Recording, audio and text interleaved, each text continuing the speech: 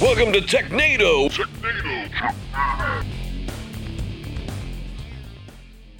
Welcome to another episode of Technado. As a reminder, Technado is sponsored by ACI Learning, the people behind IT Pro. If you want a discount on your IT Pro membership, you can use that code Technado30. I'm one of your three hosts for the show, Sophie Goodwin. Hope everybody had a lovely Labor Day / holiday / long weekend. Don, how was your Labor Day? It was good. You know, we had the hurricane blow through, which I think all three of us made out pretty well with that. The hurricane kind of went north of us, but it meant we get to spend a little time doing yard cleaning and all of that mess. But all in all, nice to relax. The tech news, man, this was one of those weeks where I had a hard time filtering us down to just 6 articles. There were so many things going on. So got some fun ones for today. Okay, it's a good problem to have, because otherwise we end up covering I bought a new laptop, and that's the new tech news, right? Yeah. How about let's go over GitHub repository changes. Yeah. I'm glad. We had too much information. We had to filter it down. It's a good problem What's to have. in your commits?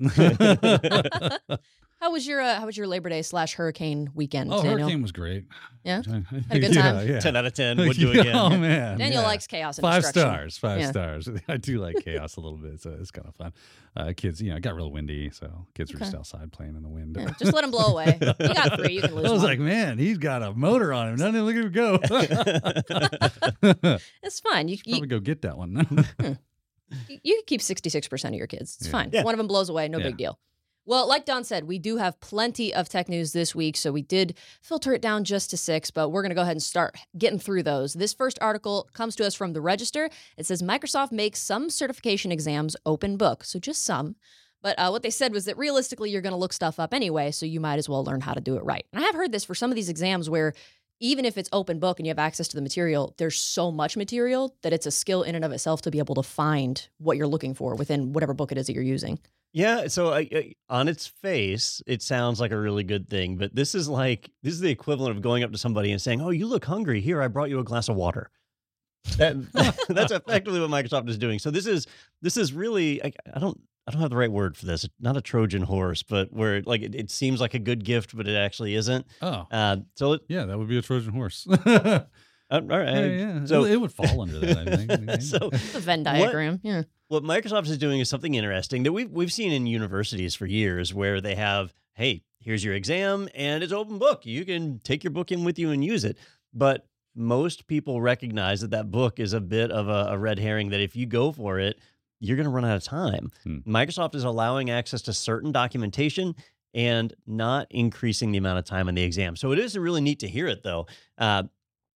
Like Sophie said, you're going to look stuff up anyway. That's how people work in real life, right?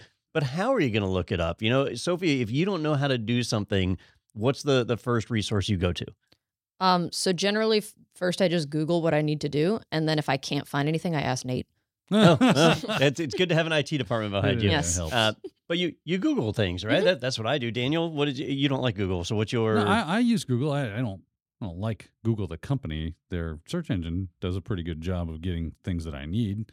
Other search engines as well, DuckDuckGo and the Brave, and there's just plenty of them out there to fiddle around with. So I like getting varied sources, because you never know what you're going to find on the other stuff.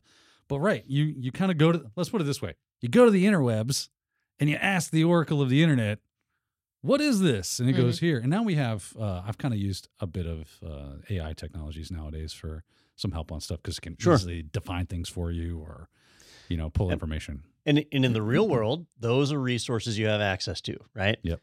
On the Microsoft exam, what they're giving you is a pop-out tab that comes in from the side of the screen, and it gives you access to only the learn.microsoft.com domain, right?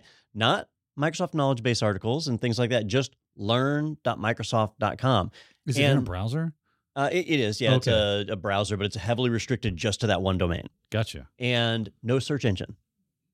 So, Cisco did this forever ago, like 20 years ago, where on their exams, you would have access to I forget what the Cisco website was called back then. It had a different name, but the Cisco documentation website. And without a search engine, you had to memorize the paths to get to information. So you just immediately knew the 5 clicks to get to wherever it was. And if you got the time to memorize that, just memorize the data, so you don't have to do a search. It doesn't make any sense.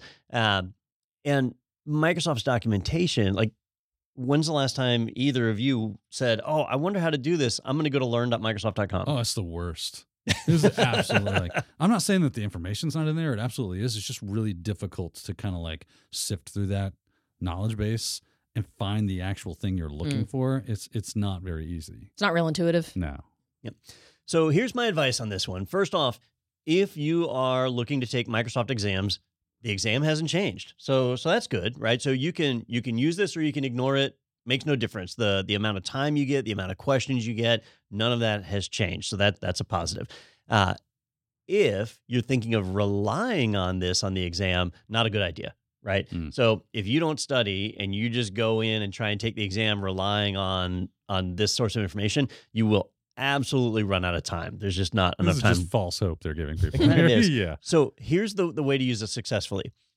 Don't use it for your first pass. Go through all the questions, answer everything you can. And a lot of times, we'll mark questions for review. We'll say, I'm going to come back and look at this one again. If there's any question you're uncertain of, finish all the other questions and then come back and use the documentation at the end. And that way, at least if you run out of time, you ran out of time on questions you didn't know the answer on, but you did answer the ones that you already knew. So save it for the end of the exam. That's my advice. It's just starting to anger me now because I'm thinking like, you've given me a tool that I think, oh, this is going to be so good. I'm going to have a lot higher confidence going into the exam booth. And all of a sudden I'm going to realize, oh, this is not as easy as it. And I'll probably walk in there and I might even fail thinking that I'll be able to get to this really easily. I'll know where that is. And you know how it is. You get in there and you're just like, holy crap, where is that again? And then you're running down rabbit holes and you think, oh, I can go find, I know it's over here in this section. Where the heck is this? Where, oh goodness, and then you get flustered and now your confidence is sunk to the basement. Yeah. And it might actually end up in more fail rates than passes, honestly. So I have a positive and a cynical way of looking at this, right? So the positive way is, look, this is like real life. In real life, you have access to documentation. Let's make the exam that same way. But not like this. Yeah. But I mean, it's a step. What I would like to see, so I think it's the GIAC GSEC certification. They allow you to bring in as many books as you can carry under one arm or something, or any resources. You can write notes and you can bring that in as well. If I'm remembering correctly. That is a much better open book model in my estimation, because I can make my own notes, I can highlight, I can tab stuff. And then when I need to get access to that knowledge, oh, there it is. Right. Right? You can do I've it got in it a way all that mapped out. Right. You know that's the way that works for you. Right. Not some crazy, search base that I have to use through a janked up browser. And Now, let me give you the cynical take on this. If you've taken a Microsoft exam recently, there's a lot of people out there that are, I don't want to say complaining, they are voicing their opinion that there are questions on the exam that are not covered in the exam objectives, or questions in the exam that are not covered in the official Microsoft courses that offer training for it. That's what they're called objectives for. Yeah. Look, I'm being kind of an a-hole here. What I mean is, like, that's always been the case. I've always encountered that. So the cynical take on this is Microsoft is exposing that documentation to basically kill that argument of, all right, hey, there might be a question that's outside of what was in the objectives, but you've got access to all the documentation, right? This kind of nixes that argument. So we'll see. They are rolling this out for all of their role-based certifications. So if you're doing Microsoft 365, the desktop administrator, Azure administrator, all of those exams, they're rolling this out. It'll be rolled out this month, so in September of 2023. They are not rolling this out for foundation exams. Fundamental exams. So if you're doing any of their like Azure fundamentals or security fundamentals, those exams are not getting access to it. But those are the easy exams. So so they're rolling it out for the hard exams, and it's an extra resource to have. Better than nothing, I guess. Just I kind of like the way you put it. Is don't think this is going to be some magic bullet to a pass where you don't lean on it too hard. Think of it as a resource. Use it as well as you can, but don't spend too much time thinking this is going to be your holy grail that is going to save you as you get into the exam booth. Right. Anytime I've had a textbook or something as a source for an exam that I'm taking, it's more about memorizing where things are in the textbook, like the table of contents and how to get there, and where the index is and whatever. Because once you get into the exam, maybe it's too much information for me to memorize, but I can at least know where in the book to find it so that it's if I'm using the book, it's easier for me to get there. I'm not spending all my time flipping through every single page looking for that particular word or, buzzword or whatever. So it's a skill. It's a skill in and of itself, I think. It'll be interesting to see how this pans out for people taking those exams. So it's mid-September that it'll be rolling out. So after that, maybe we'll start to see some reviews come out as to how that tool works. Okay, interesting. Positive and cynical review. I like when we get to see both sides of things. Thank you for that. So we'll go ahead and move on. We've got another article here from Tom's Hardware. It says, yes, a pigeon is faster for data transfer than gigabit fiber internet. So I guess they did an experiment to see if a pigeon with 3 terabytes of flash drives could outrun gigabit ISP transfers, and it could, evidently, or outfly, I guess. This little exercise was performed by Jeff Geerling. If you ever built like a Raspberry Pi cluster, he does tons of YouTube videos on those. So he did a little experiment, and this is revisiting an experiment that was done years ago. You'll hear about these, like internet over carrier pigeon or other media.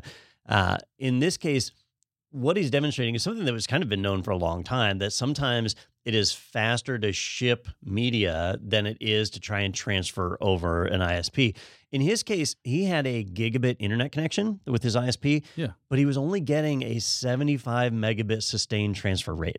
So, it shows a lot of us have gigabit internet. That is not gigabit. And I mean, maybe you get it in bursts. Yeah. But sustained over the hours or whatever it took to transfer this data, he was only getting 75 megabit. Or megabyte. Now, I don't remember how he measured it. Would you say that, yes, it may be faster to ship it or send it by carrier pigeon, as in the case may be, but the convenience of just hitting upload or download or whatever kind of outweighs that con of the lower speed? So it can. Yeah.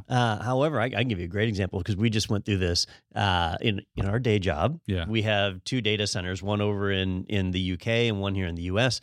And we needed to transfer about 55 terabytes of data from one to the other. All right. 55 terabytes, it's a decent amount of data. It's not petabytes, right? But to transfer it over a gig connection would take days. 2 years. Yeah, it would take a while. Not to mention the fact that we need those internet connection, that bandwidth for other tasks, not just transferring this data. So for us, it was literally faster to break that up across, I think we split it over 5 or 6 14 terabyte hard drives. And just ship it. And just FedExed it. Yeah.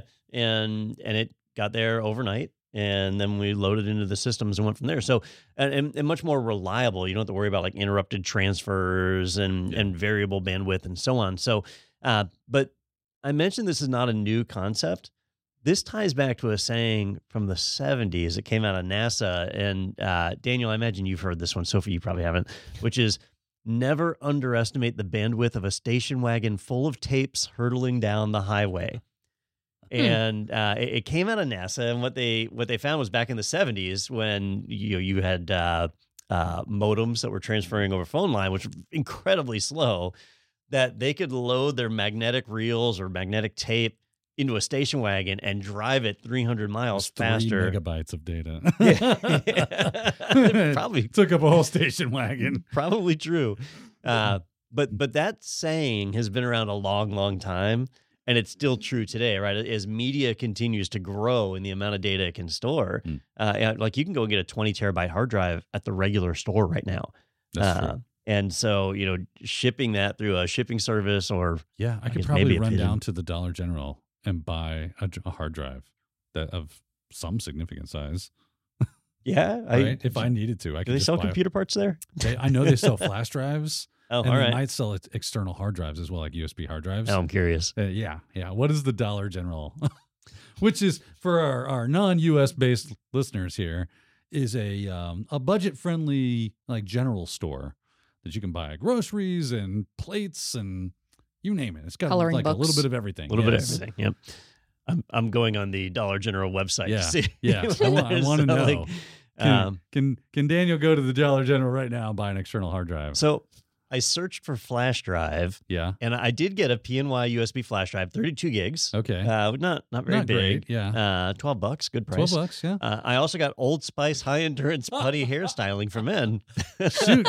Give me 2 of each, baby. Not sure how those are related. I mean, I'm not going to use it for myself, but It's for my beard. It's for my beard. Yeah. Well, anyhow, point is, things are still true. It's neat to see people testing this stuff out. I don't know how reliable pigeons are, but sometimes it is faster to drive your data somewhere than to transfer it over your internet It's just connection. a crazy concept to think about in this day and age that I would hook a flash drive to a carrier pigeon. And man, that was some smoking fast. Where do you even find a carrier pigeon? Like, People still do it. Like they have races and everything. Like it's like a thing. all right. Yeah. Like It's not a big thing, but it's a No. thing. But it's it's a niche market. Yes. Yes. I think it's funny. It The- wasn't enough for him to just compare the pigeon to the internet. He threw himself in there. He put on a pigeon mask Yeah. and jumped on a plane to fly 3 terabytes of files. So he wanted to enter the race as well. And I think he also beat out internet speeds up to, I think, 5,000 miles, and then the Yeah, internet but won the out. cost associated with doing that. He called himself Pidgeff. That was his pigeon name, was Pidgeff. So I just, Did they let him on the plane, or was a TSA That's- yeah. agent with a rubber glove waiting for him? I don't know. It looks like he was successful. Just think that's the unsung hero of this You at article is Walmart? Pidgeff. Pidgeff. I see. You're at Walmart. Yeah, I gave up on Dollar General. I don't think they had Yeah. hard drives. So I went to Walmart. I figured Okay. that's a pretty Yeah. good standard. And I'm trying to find that they don't have where I can sort by size. So far the biggest I've seen is a 6 terabyte drive. But you know, the fact, here's 12 terabyte. So I could run down to the store Booyah. right now and get a 12 terabyte drive. Nice. Okay. Well, that's good. So if you're in the market for a 12 terabyte drive and you live near a Wally World, now you have the prices. That's right. And pigeons beat the internet. And that's our news for the day. There we go. Beautiful. Okay.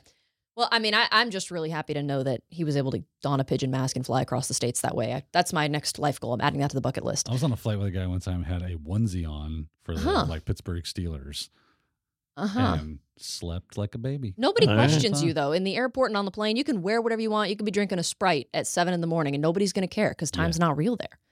It just, But nobody he wore cares. that onesie in the airport. It's not like he Right. got on the plane and put it on. Right. He was waltzing through the airport with like little footy pajamas. Maybe you lost a bet. Yeah. Good for him for seeing it through. You're Right? so focused on your gate that's changed 3 times, you don't even see the guy in the That's right. Steelers onesie walking That's past right. you. Anyway, so we'll go ahead and move on from pigeons and Pidgeff and planes and things. We've got another article here, some more news in Microsoft. This comes to us from Tech Radar. It says Microsoft pulls the plug on WordPad. So Microsoft's WordPad is being deprecated, it sounds like, and this is a pretty big deal, right? It is. I did not see this coming, and I probably should have, because a few months ago we did an episode of TechNado where we reported on Microsoft killing off the native mail client in Windows. And they said that instead of the native mail client, you should just use Outlook. And they were going to start giving Outlook away for free. That was, I think, what we announced. They were decoupling that from Office.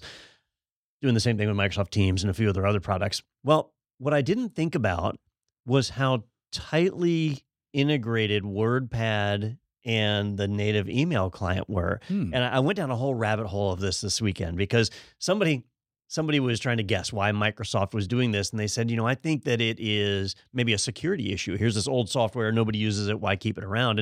And I thought, how can this be a security issue? Here's this software that's not running all the time. It's not like a service running in the background. I don't see a security angle here.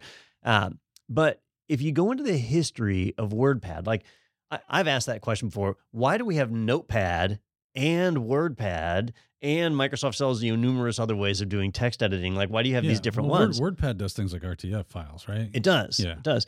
And the reason is Microsoft never actually set out to create WordPad. They never set out to create Notepad. They were the result of other things. So in early versions of Windows, you needed a way to edit INI files. And back in the day, the INI files are still there. You can find system.ini, win.ini. All your drivers have those INF files. They needed a simple text editor for that.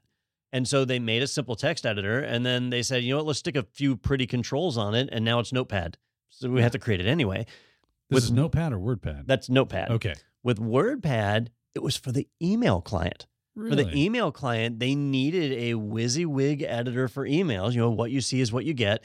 So that you could bold things, do a large font, change the fonts. They needed rich text formatting for the email client. And once they built the controls for that, they said, well, why not just make it standalone also? Now people get a cheap... Use it for a bunch of other stuff as well. Yeah. And that's what they did. So it came from the email client.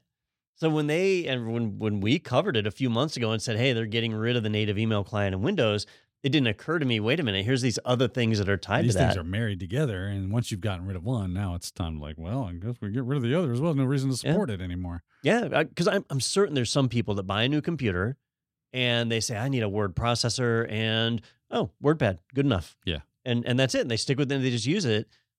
Why would they buy Microsoft Word? Microsoft wants you to buy Microsoft Word. They really do. So I think they've been wanting to get rid of this for a while. And here's their opportunity. But yeah, it's a mainstay application that's been a part of Windows for a long, long time, and it's going away. You said that they've been wanting to get rid of this for a while. Now their opportunity has arisen. They've removed all its support infrastructure, and now it's out there all by itself in the wind. Yeah, now it's gone.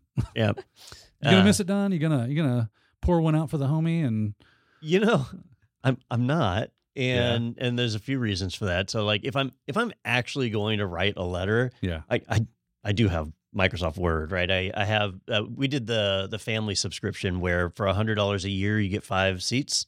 So my whole family has access to the whole Office suite, and you're good to go. Yeah, and everything's all cloud based now, right? So yeah. That's the drive. They want that software as a service. You've got to get people paying a recurring revenue. Listen, Don, damn this one-time fee business. I want steady streams of income. Yeah.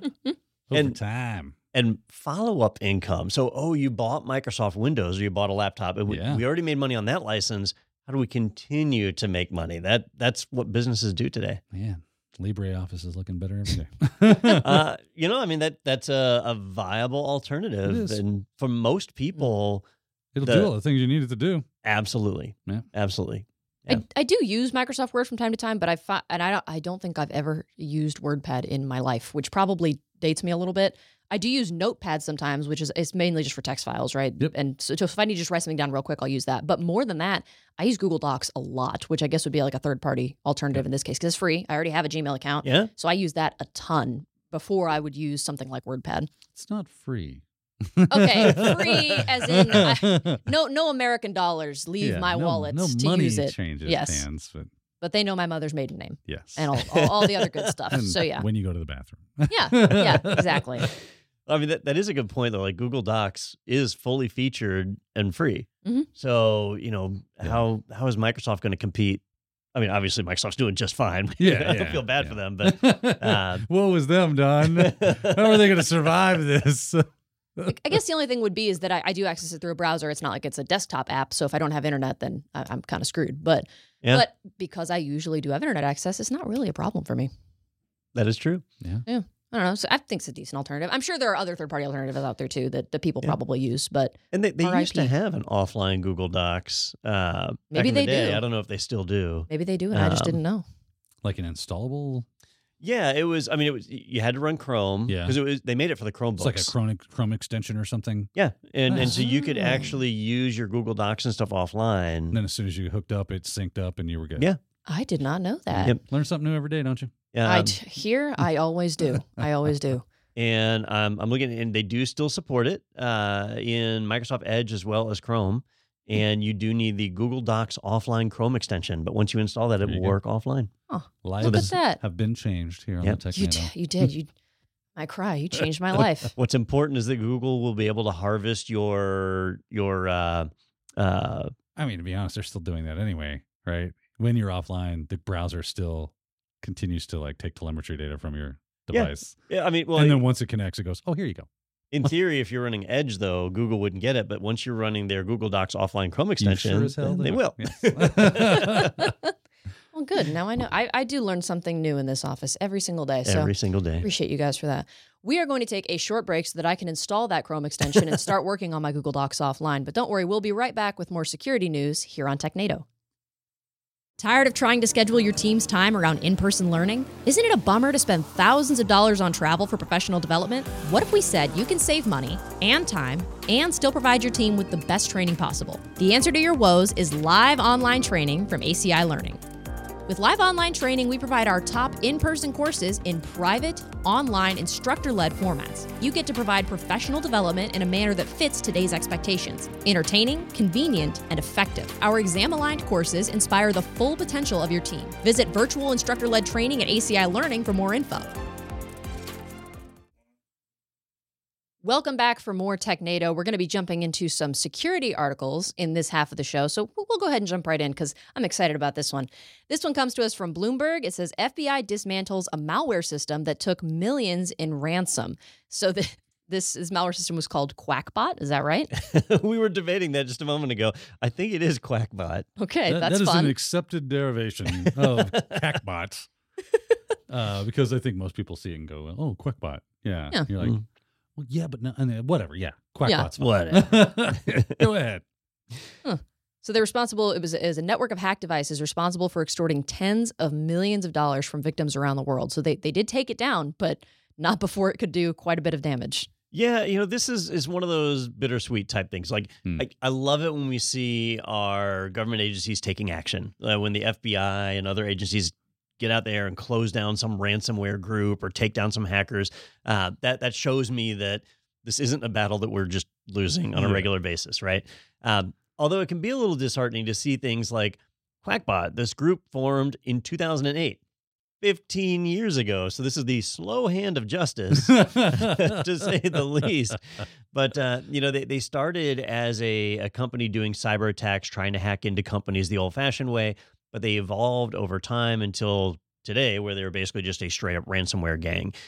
They've extorted people for millions of dollars. They've hit sheriff's departments. They've hit hospitals. They've hit a number, they're indiscriminate. They just hit whoever they can. And the FBI was finally able to seize their control servers and shut down their network. No word on whether any individuals were arrested. Like they've dismantled the network, they've shut that down, but they don't have anybody ready to go to court. I think Qakbot is out of China, so that's not going to happen. Yeah, it doesn't matter. Invade the mainland of China to go get them, or if they were dumb enough to land on U.S. soil or some country with extradition. Yeah, I'm pretty sure we don't have any extradition agreement with China, do we? Not that I'm aware of. Yeah. So, kudos to them.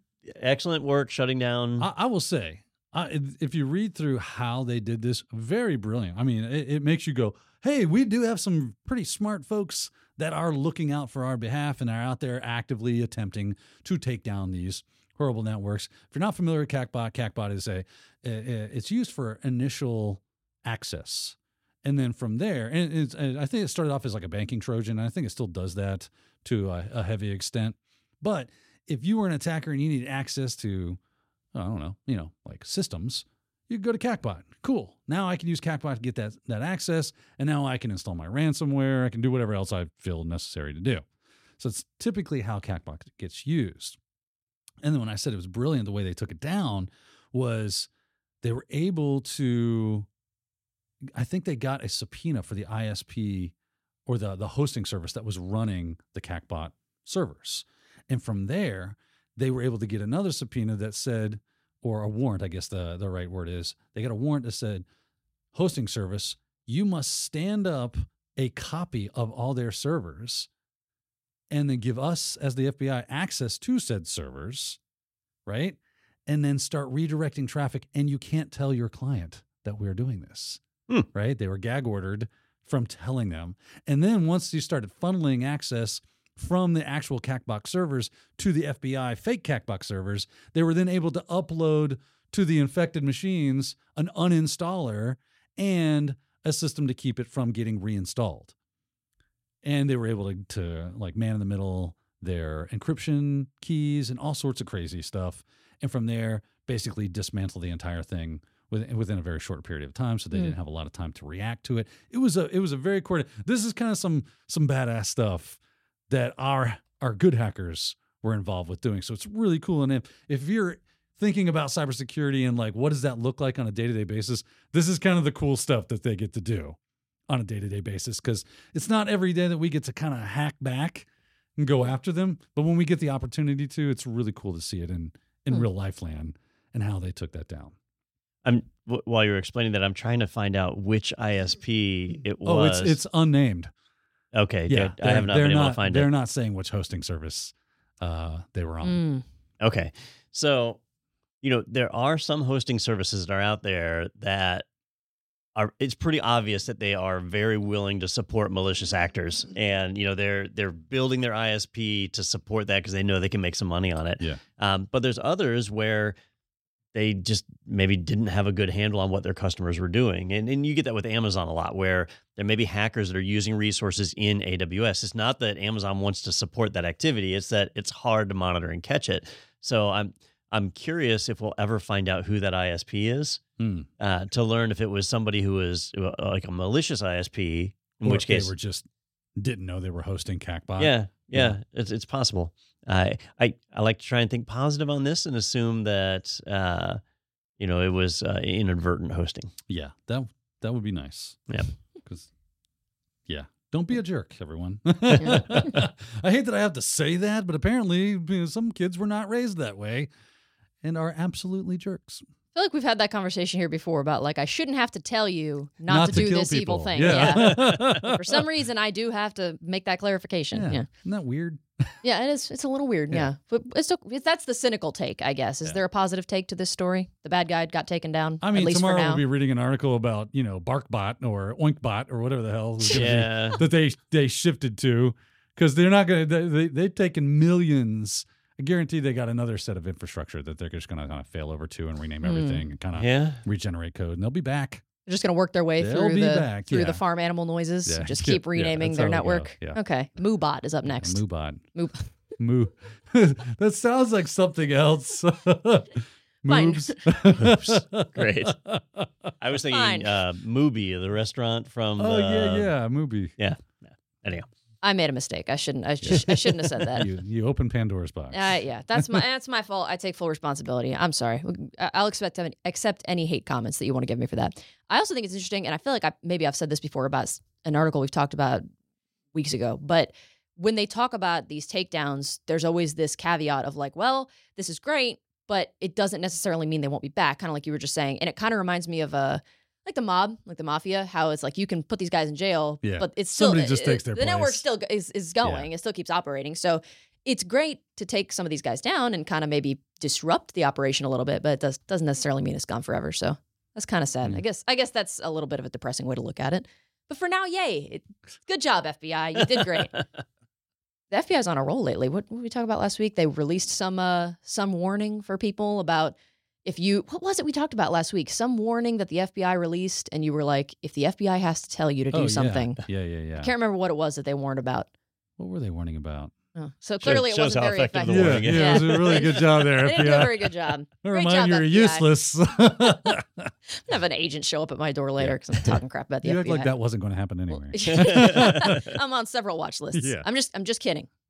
My mom's going to watch this and be like, stop saying that. Yeah. We'll go ahead and move on before I get myself in trouble. This next article comes to us from TechCrunch. It says, LogicMonitor customers hit by hackers because of default passwords. I don't know. Could this have been a who got pwned or not quite under that category? I think it probably should fall into that, but it's weird. So what happened here is, first off, if you don't know LogicMonitor, I didn't either prior to this, so it was the first time I'd heard of them. So LogicMonitor, they provide the ability for you to monitor your network performance as well as your application performance, and even correlate that so that you can see what's going on with your application and your network all in one pane of glass. It's actually, I started looking into it. It's a pretty sweet product. It looks really impressive, and at least in their marketing materials, it certainly seems to do a good job delivering on that. And we're not sitting here talking about there was an inherent flaw in the software which caused a breach. It was just not really the wisest decisions when it came to issuing passwords, if I'm not mistaken. So what they did is when a new customer would onboard, you would need to create user accounts for all the users. And they created very simple passwords. Passwords like welcome with the @ symbol or just a couple of numbers thrown at the end. Help. Stuff that was extremely easily brute forced. That was the password for the domain administrator where Don and I used to work. Oh, yeah. Oh. That was a long time ago. Help. It was a good time. Was it? That got changed. Yes, it did. So basically, they would create a really easy to guess password, and they would assign that same password to every account for that customer. And it didn't expire, and it didn't require being changed when you logged in. So they encourage customers, hey, when you log in, change your password. but you didn't have to. And it turns out a lot of the customers didn't. Well, some attackers figured this out, either by guessing or through insider information. We don't know, but they figured it out, and they were able to then begin compromising LogicMonitor customer accounts. Now, here's why I didn't flag this one as who got pwned, right? We don't really know if they were able to make the jump of getting into the LogicMonitor infrastructure itself. Yeah. So, that would compromise all the customers. At this point, it would just be a customer compromise. Right. But it's a number of customers, at least 20 of their customers have been affected this way.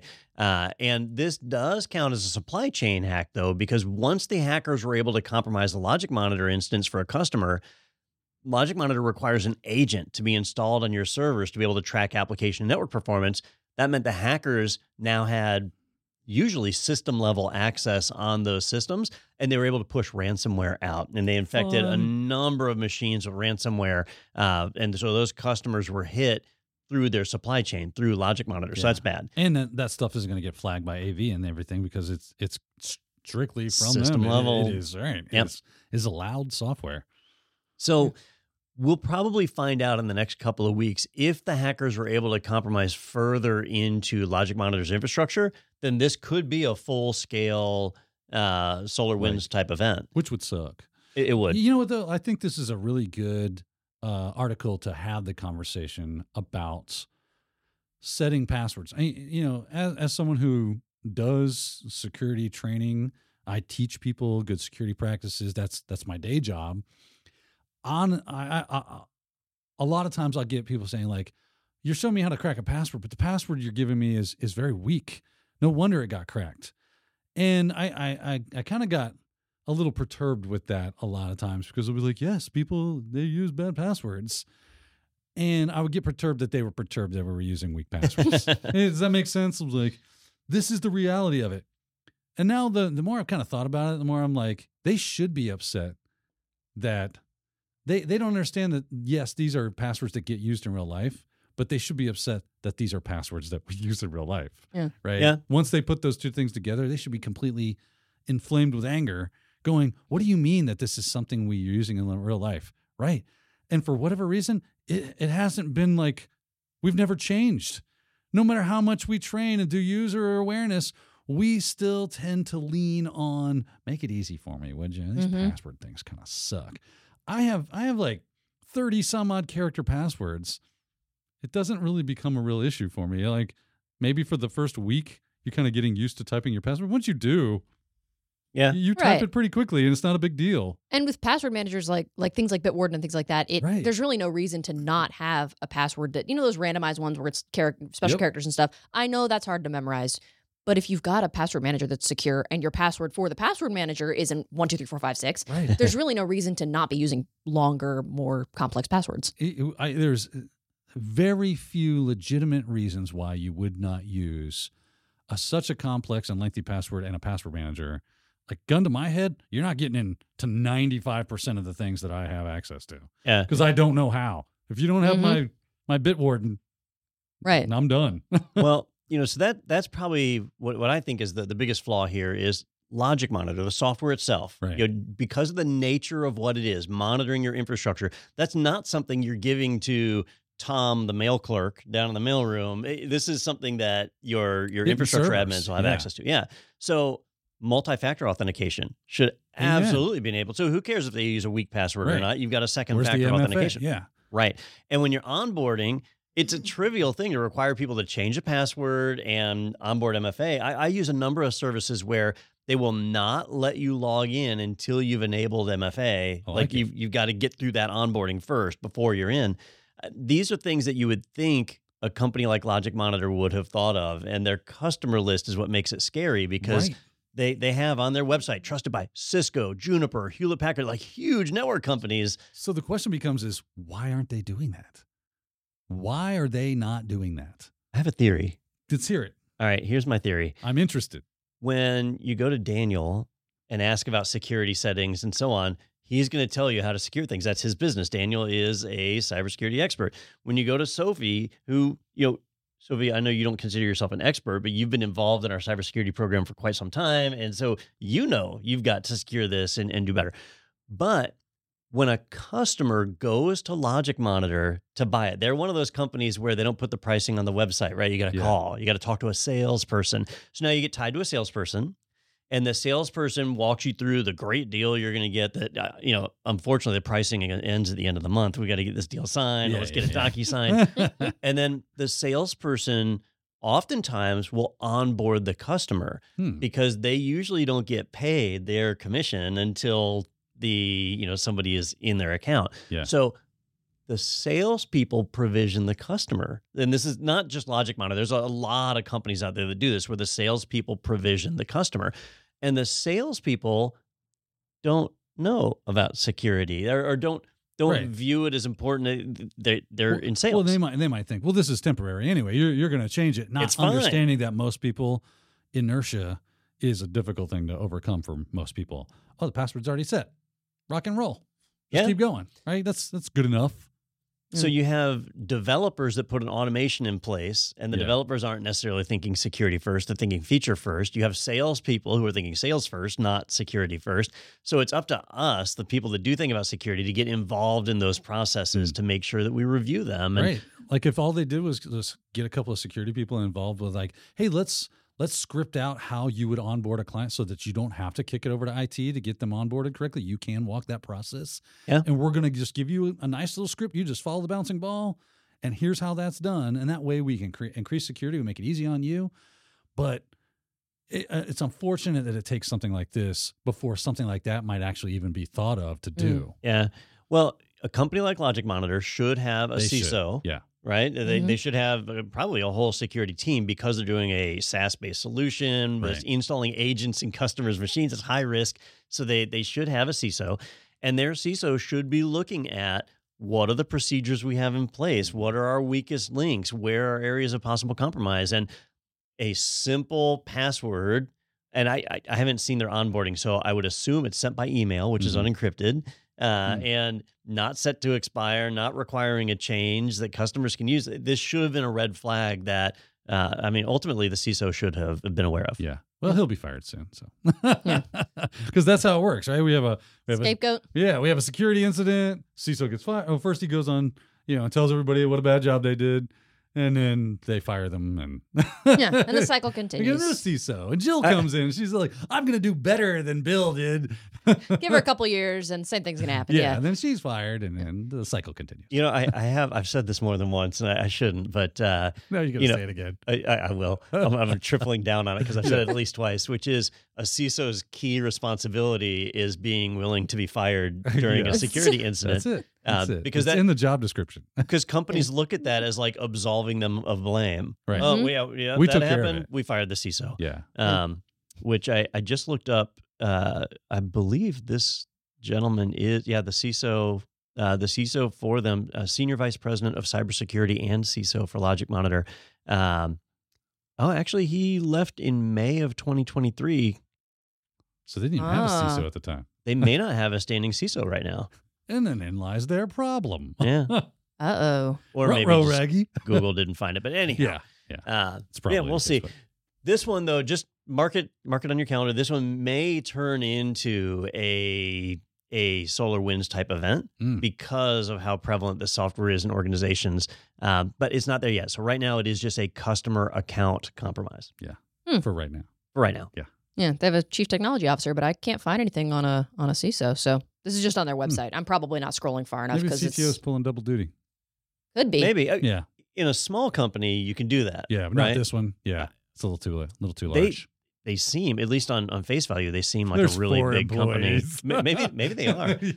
I can't imagine they've landed those big clients with just 4 employees. If so, they're like the most efficient company I saw a whole ever. documentary about a guy who bought the was it New York Islanders with no money. Oh, the scam. Yes. Yeah. Just my wife through told me about that. lies. Yeah. Right? So I put nothing past people anymore. If you can buy a hockey team with no money. And they were interviewing the dude, and they kept once they kind of caught on to the fact that you were lying, why did you keep going? He goes, I just wanted to see how far I would go. I just want to see what they would believe. I started making up bigger and more outrageous lies to see if people would believe it, and they did. And I'm like, this is crazy. Like a movie plot. Yeah. It's very entertaining. You should check Well, it Yeah, out. no kidding. I don't know how accurate this is. Zoom Info is a reliable site for this kind of data, but I don't have a paid account. So according to them, they have 800 employees, which is a pretty decent good size. Yeah. That's considered a mid-size organization. So, I don't know. I mean, they're not Deloitte. I think because of the nature of the business and the nature of the way their software works, they should they should have a CISO. They did at some point. At that size, you got to have one. Yeah. Well, per TechCrunch, LogicMonitor is making some changes going forward. Kind of reactive as opposed to proactive. It's a little late for that, but better late than never. They are now requiring the setup password to be changed on the first login, and the password only lasts 30 days. So they've implemented some measures. No MFA though, still, as far as I know. So that's interesting that you pointed out earlier that it's surprising that that's not a requirement. Who knows? Maybe in the future. And that varies by company. You think about our day job, right? Yeah. Where we don't offer MFA to our customers. But that's because they log into a website to access training. Yeah. If a hacker accesses that, they get access to our training. Yeah. But if it's a software agent installed on your infrastructure, like a whole different thing, you have to evaluate the exposure. Yeah. The standard's a little bit different there. I would think. You would think. Yeah. Oh, interesting. Well, maybe we'll be covering this again in a few weeks, and they'll be like, update, we're implementing MFA. Do we have any upload capabilities on our site? No. Oh, good. No. Nope. Okay. Thank you for double checking on that. We'll go ahead and move on to this next one. This is fun. This comes to us from Ars Technica. It says, hacker gains admin control of Sourcegraph and gives free access to the masses. So it's an unknown hacker at this point, but I bet he fancies himself a regular Robin Hood, doesn't he? I don't know. Robin Hood would steal money from the rich and give to the poor. So the poor would receive money, which had value to them. They could buy food and make a better life.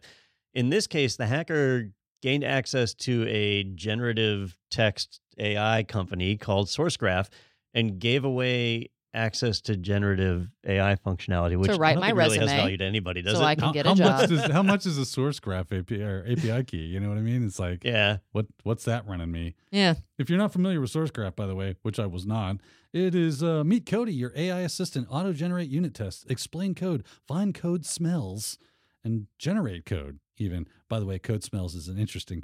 I had no idea what that was. Yeah. Are you familiar with code smells? No. Code smells are, I looked it up. I know some code stinks. Code smells are a result of poor or misguided programming. These blips in the application code can often be directly traced to mistakes made by the application programmer during the coding process. So they help you find stupid things you've done. Well, like it just highlighted all of my code.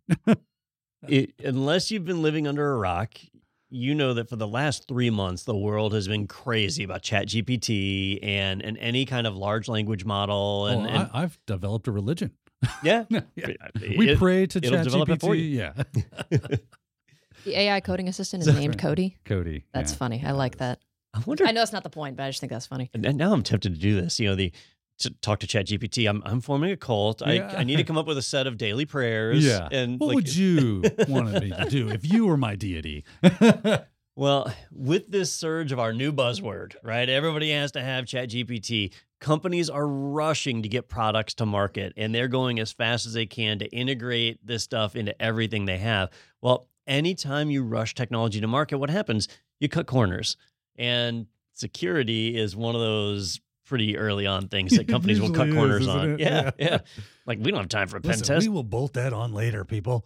That's right. It'll take the hackers time to find stuff. We'll have it fixed by then. Yeah, that's how it works. Yeah, it never happens. So this is a great example of that, where Sourcegraph just popped up a handful of months ago on the public radar. They offer that coding support, which many companies are starting to integrate now. Microsoft is trying to bake it into Visual Studio, and so you're seeing a lot of that. But in this case, the hacker got in. Now, what's interesting to me, at least, is that Robin Hood angle. Most times a hacker gets in and it's like, how can we extort money out of this or whatever? But in his case, what he did, and I don't know why I assume it was a guy, but the hacker in question generated... Probably because 95% of people that are into technology are... Well, yeah, I guess there's the demographics there. Yeah. But it's a safe bet, Don. But they created a proxy server that basically gave people free access to Sourcegraph's queries. And the way Sourcegraph noticed this was a huge spike in customer activity. And they put out a little chart that shows it, and it doesn't have a scale. Like they didn't give actual numbers, but it's like 2 orders of magnitude greater than, like they went up. It seems like a lot, Don. Some 10,000% or whatever over their previous day. I just imagine like being on their network. I'm sure it's a very small company, right? Yeah. This is probably less than 20 employees, but they've got somebody who's responsible for their infrastructure, and maybe they noticed their AWS billing alert first, or like that was their alert. We don't have the money to cover these costs there. What's going on? Yeah. It's crazy. Just this huge spike in activity. And so they immediately traced it to what was going on.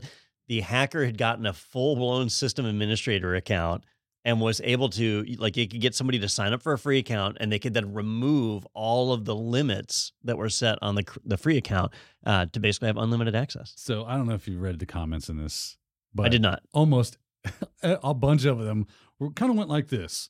We've said it before. They're quoting this. We've said it before. We'll say it again. Don't put credentials in publicly available code. Oh, was this? That is what happened here. Oh, wow.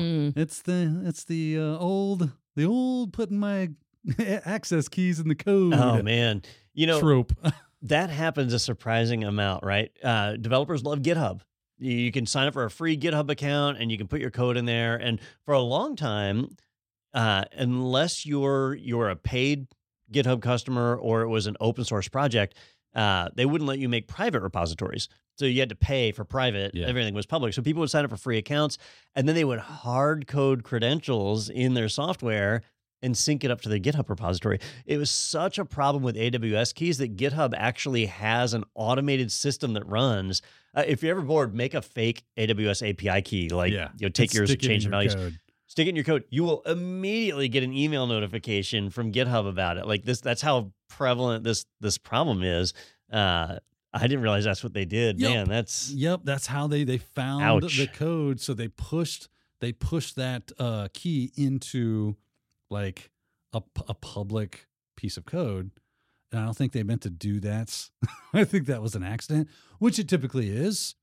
But it's very common practice because for coders, it makes things a lot easier for them to just bake that in. It doesn't have to call or even to do some of the things to obfuscate that. It can just be a bad habit between coders. Hey, maybe they should go use what's the thing called again? What's the name of this LogicMonitor? Yeah. This one is LogicMonitor. Yeah, Sourcegraph. They should have used Sourcegraph to look for maybe these bad coding practices. I've actually seen something like this happen before by accident. Yeah. Where there was a developer. I'll change the names to protect the innocent, although he was totally guilty. Yeah. So a developer where they had I'll call it a Unix profile because it was done on their Mac, but they used this on Linux and on their Mac and so on, where they had their aliases set up for their bash sessions and they had all sorts of commands mapped and functions and other things that they created. And they like to have that on every server they worked on, right? So when they'd get a new account on a server, they'd log in and they'd want to sync their .profile, their .bash RC, all of those files. So what they did is they created a GitHub repo and they synced their home directory up to this GitHub repo, thinking, what's the big deal? If somebody gets my bash RC file, they just get my command aliases. That doesn't tell them anything. And if they get my profile, they get, stuff like my Vim configurations and nothing big. But if I set like an environmental variable with an API key in it. Well, so this was actually, they didn't do that. Oh, thank God. So that was good. But they did sync their whole directory. And so their history file went along with it. Ooh. And with the AWS command line interface, there are plenty of times where you provide your API key as a part of a command line command, and it was in the history file. Sweet. And so they synced up what they thought was innocent data into a repo, and here go the API keys with all the information an attacker needs, because you've got all your endpoints and stuff in there, all in your command history. And that developer had never thought about that. Like, hey, my command history contains absolutely sensitive data in it. Yeah. And redirect that to dev null. What are you going to do? You could disable your history. Yep. Right. But history provides a useful function. Helpful, yes. you should just not sync it to GitHub. That's one. And, you know, You don't can probably assume script up a filter pretty easily, right? For right? Like any kind of this type of data goes to dev null, everything else can stay in my history.